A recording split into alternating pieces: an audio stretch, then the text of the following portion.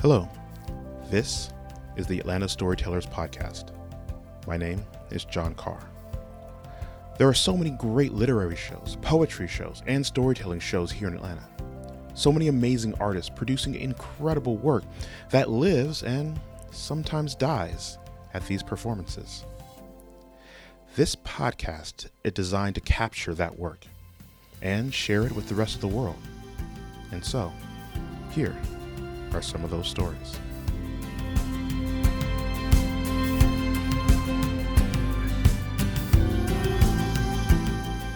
My name is Olive Lynch, and I'm going to read a story that I wrote for the Atlanta show Right Club. So I'm all for fair warnings.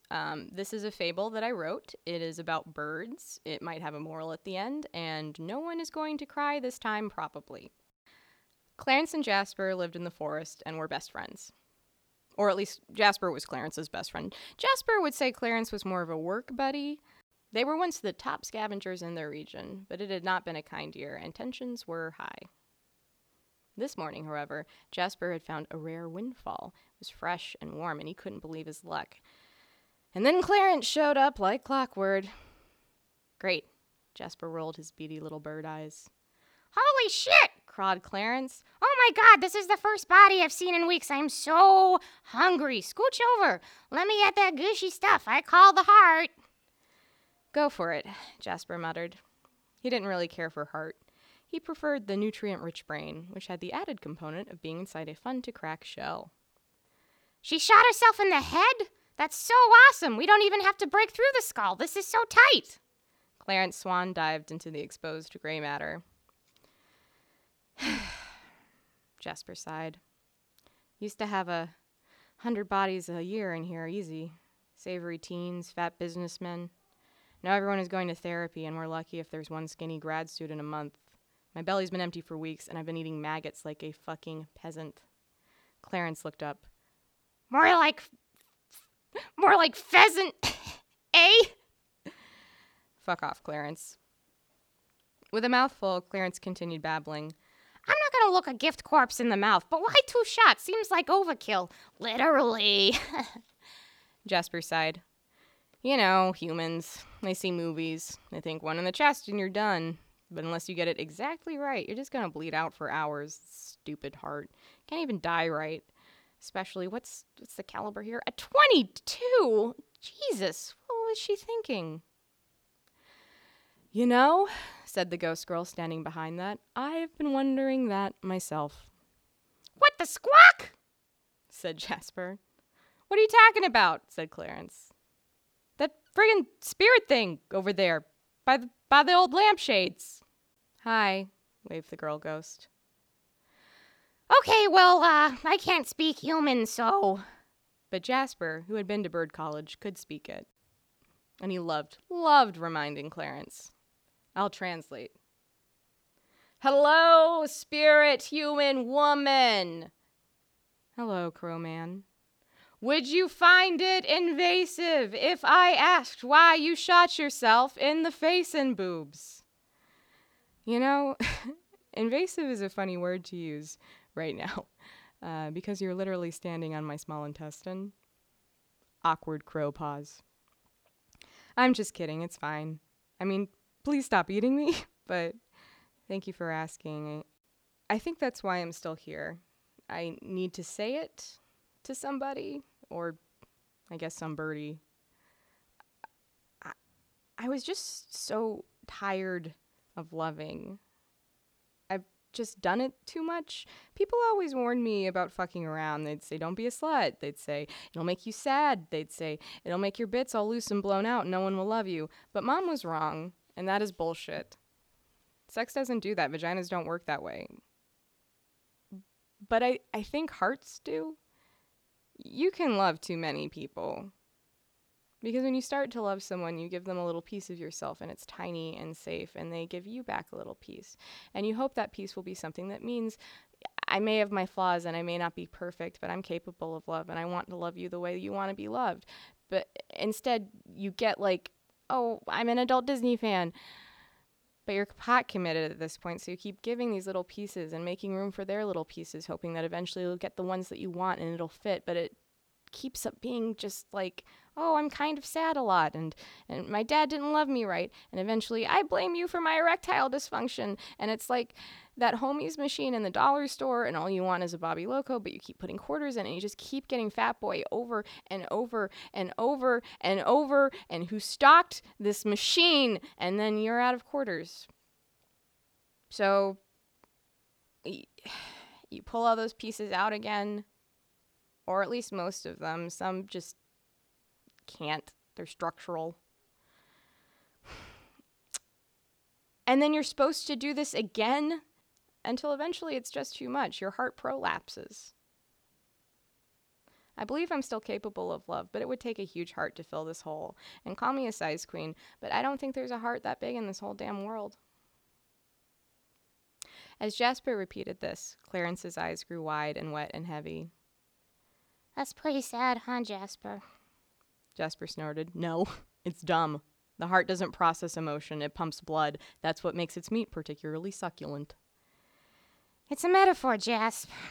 I know it's a metaphor, but it also is what's wrong with this whole damn species. It is bullshit. The brain does all the work, and the heart gets all the credit, and everything they've ever felt happened because the brain made it happen. It's chemicals, everything. Every fucking rom-com or love poem or suicide note. It's always, my heart is full, she has my heart has been fucked to death by love. And no, it hasn't. Yeah, but, I mean, it is where you feel it. It hurts in your chest. Yeah. Because your cingulate cortex triggered your vagus nerve. I know you didn't go to college, but you know biology. The heart is at best a custodian. And who gets blamed when the bad stuff happens? Oh, mental issues. Oh, something's wrong with the brain. But when someone is good and kind, you don't say, oh, what a great brain they have. It's all, what a big heart. The heart is an egocentric little fuck who gets all the credit. Huh, says Clarence. Kind of like some crows I know. What? You know what, Jasper? Do you think it's just a coincidence you happen to find this body today? You think it's just luck I'm always right behind you when you spot a meal? I've been helping you for years, and not only have you never noticed, but you treat me like dirt. You think I don't know what you think about me. I see you roll your eyes when I talk. You're not subtle. You broadcast your disdain on your little bird face like a goddamn Amber Alert. You act like you're the only crow who has ever lost anything. We're all starving. You talk about heartbreak like it's some abstract thing. Well, for me, it's not. Tina's gone, and she's not coming back, and she was my everything. And you never even asked about her. And yeah, you're right, technically, I guess. But for someone who talks a big game about brains, you sure don't seem to use yours very much. The ghost girl is clearly very uncomfortable to be overhearing all of this. I'm sorry, says Jasper. Yeah, well, maybe I don't care. Clarence turned away, tripping over an exposed rib. Please, Clarence, says Jasper. I know I'm an asshole. I don't understand how you always seem so happy when everything around us is turning to shit. I mean, I didn't ask about Tina because you never seemed upset. Of course I'm upset. I'm upset all the time. Just because I don't wear my heart on my wing doesn't mean I don't have one. And don't fucking say it's my brain. I don't care. It's almost like creatures use metaphors to help understand their emotions.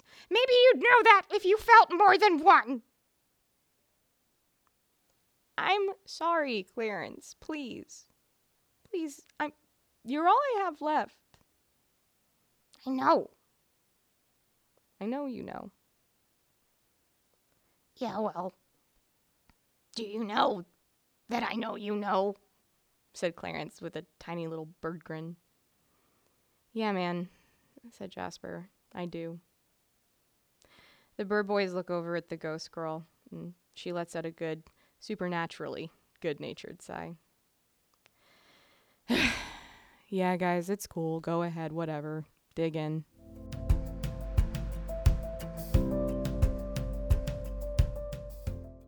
My name is Nate Mask. This poem is titled The Ballad of the Orange Skittle, and I performed it at Mad Men and Poets, among several other places. It was the fall of 2016. In the midst of the shit show that was the 2016 election, conservative radio talk show host and former one-term Congressman Joe Walsh and Donald Trump Jr. tweeted a very similar statement about the Syrian refugee crisis. It read, "If I had a bowl of Skittles and I told you 3 would kill you, would you eat a handful? That's our Syrian refugee problem."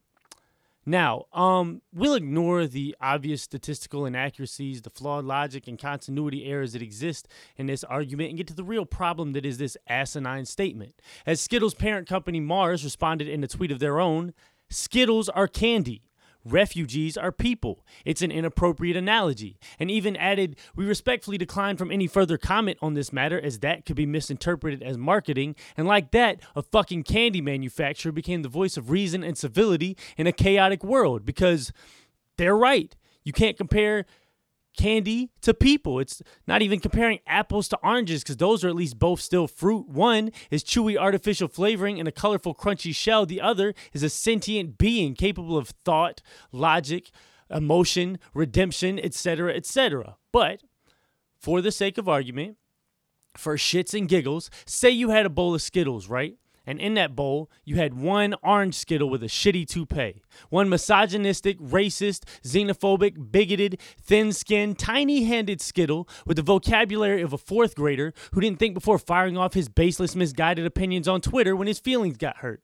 And then that orange Skittle began to poison other Skittles with his hate speech, somehow rose to a position of power, placed other supremely unqualified Skittles in high-ranking positions in his Skittle administration, then started taking away Skittle health care, passing laws about the female Skittles' bodies without their input, and then started attacking freedom of speech, freedom of religion, freedom of the press, and other constitutional Skittle rights. And then he decided he wanted to build an unreasonably expensive wall around the bowl and kick some colors of Skittles out, even though they weren't doing anything wrong and were just trying to improve their Skittle lives. And then he started destroying the bowl and even the table that the bowl was on, all while denying that Skittles were even having an impact on the table or the bowl, even though science proved otherwise. And then he started pissing off entire other bowls of Skittles, called some bowls shithole bowls, increasing the likelihood of serious table-wide conflict and or violence, all within the orange Skittles' first few months in charge of the bowl. Now, say you had this bowl of Skittles, right? Would you just say, fuck it, it's not worth the trouble, this batch is too far gone, and dump the whole thing out and miss out on all those other great Skittles who hadn't done anything wrong and still had so much promise? Or would you say, fuck the orange Skittle with the shitty hair and take him out and a few of his Skittle sidekicks and dispose of them far the fuck away from the bowl they attempted to poison, where they couldn't do any more damage because you know the rest of the bowl is so much better than that?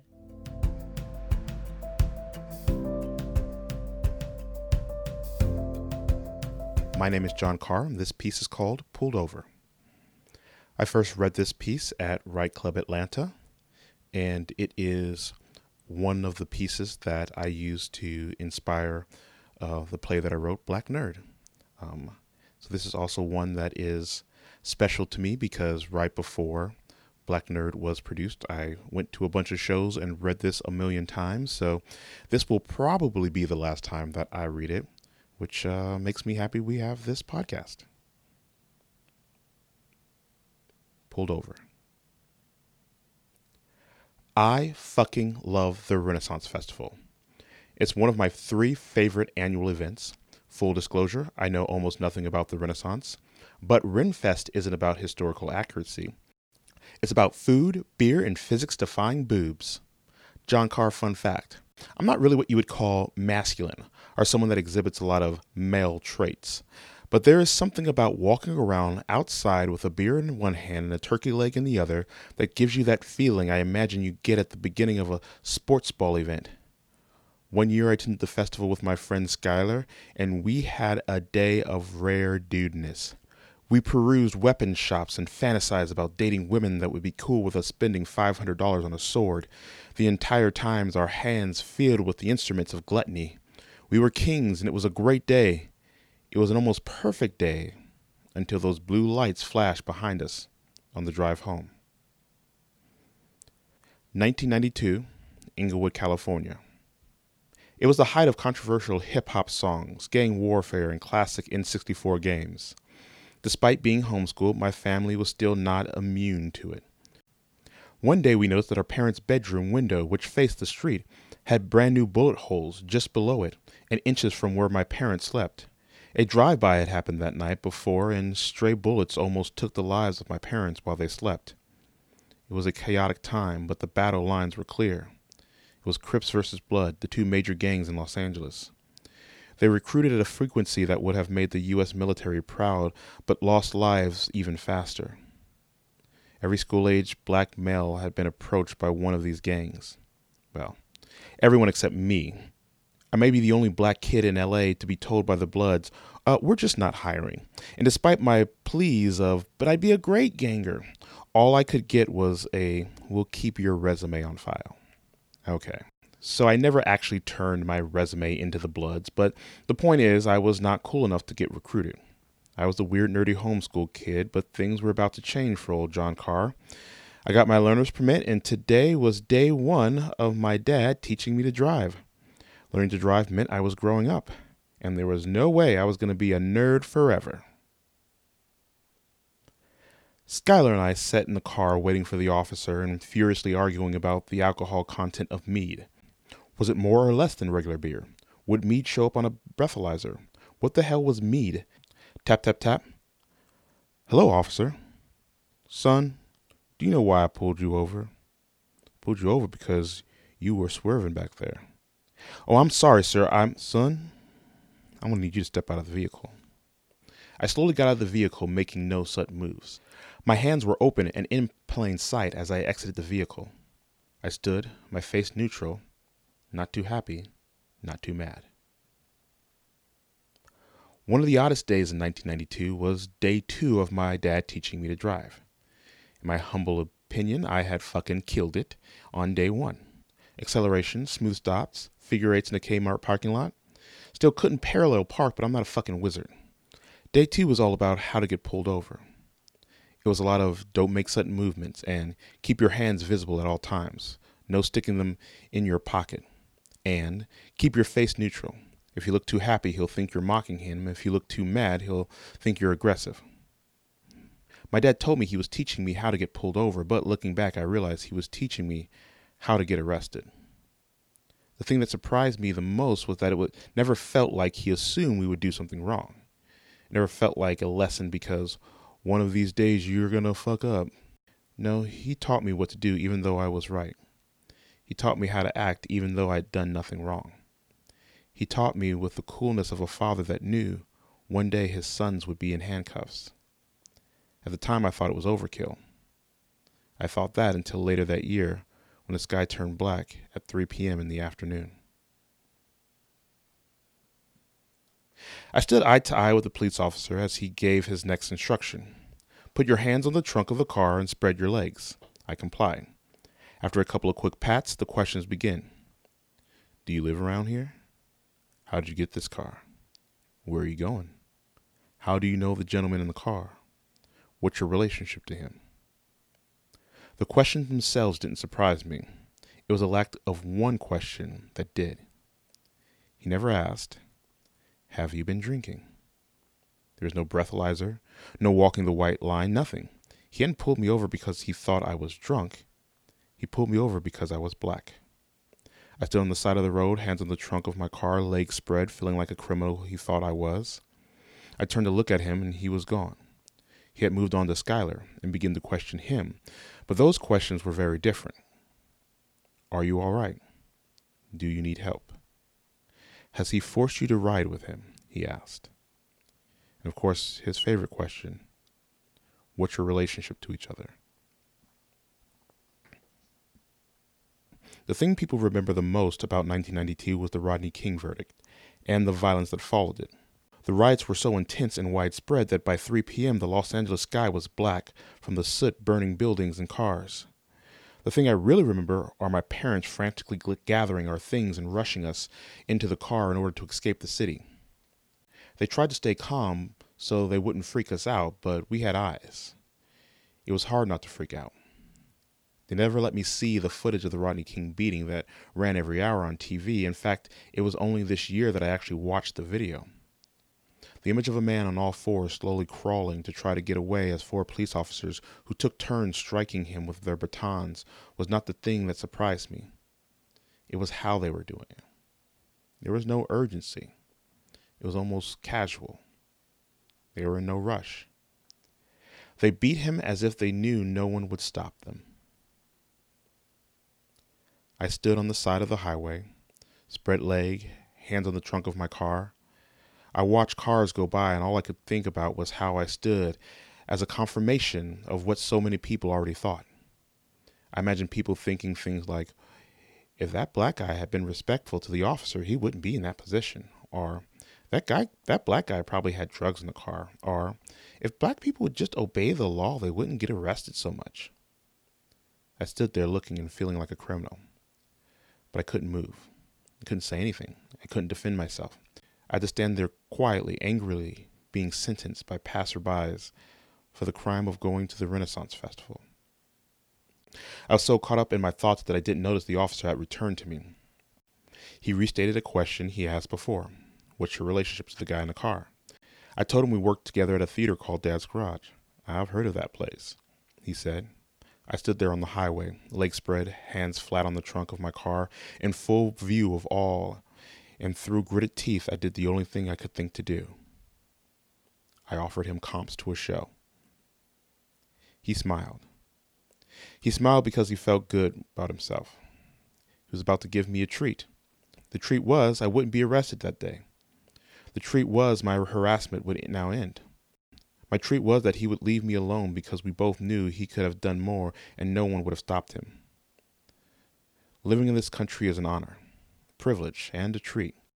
I have the utmost respect for the sacrifices made to give me the freedom I enjoy, but injustice is not just what you see on the news. It's the small, everyday experiences that will never make the news, and I probably won't tell you about at a bar because there's nothing you can do about it. Rodney King happened 24 years ago. It has been 24 years of appropriate protesting. It's been 24 years of being respectful and finding the appropriate times to bring up the subject. The result has been continued death, continued harassment, and no repercussions for the actions of the officers. Really, the only thing that has changed is the quality of the videos. It needs to be understood that just because you gave me a treat, it doesn't mean you bought my silence, and that I won't kneel, whenever or wherever, for what I know is right.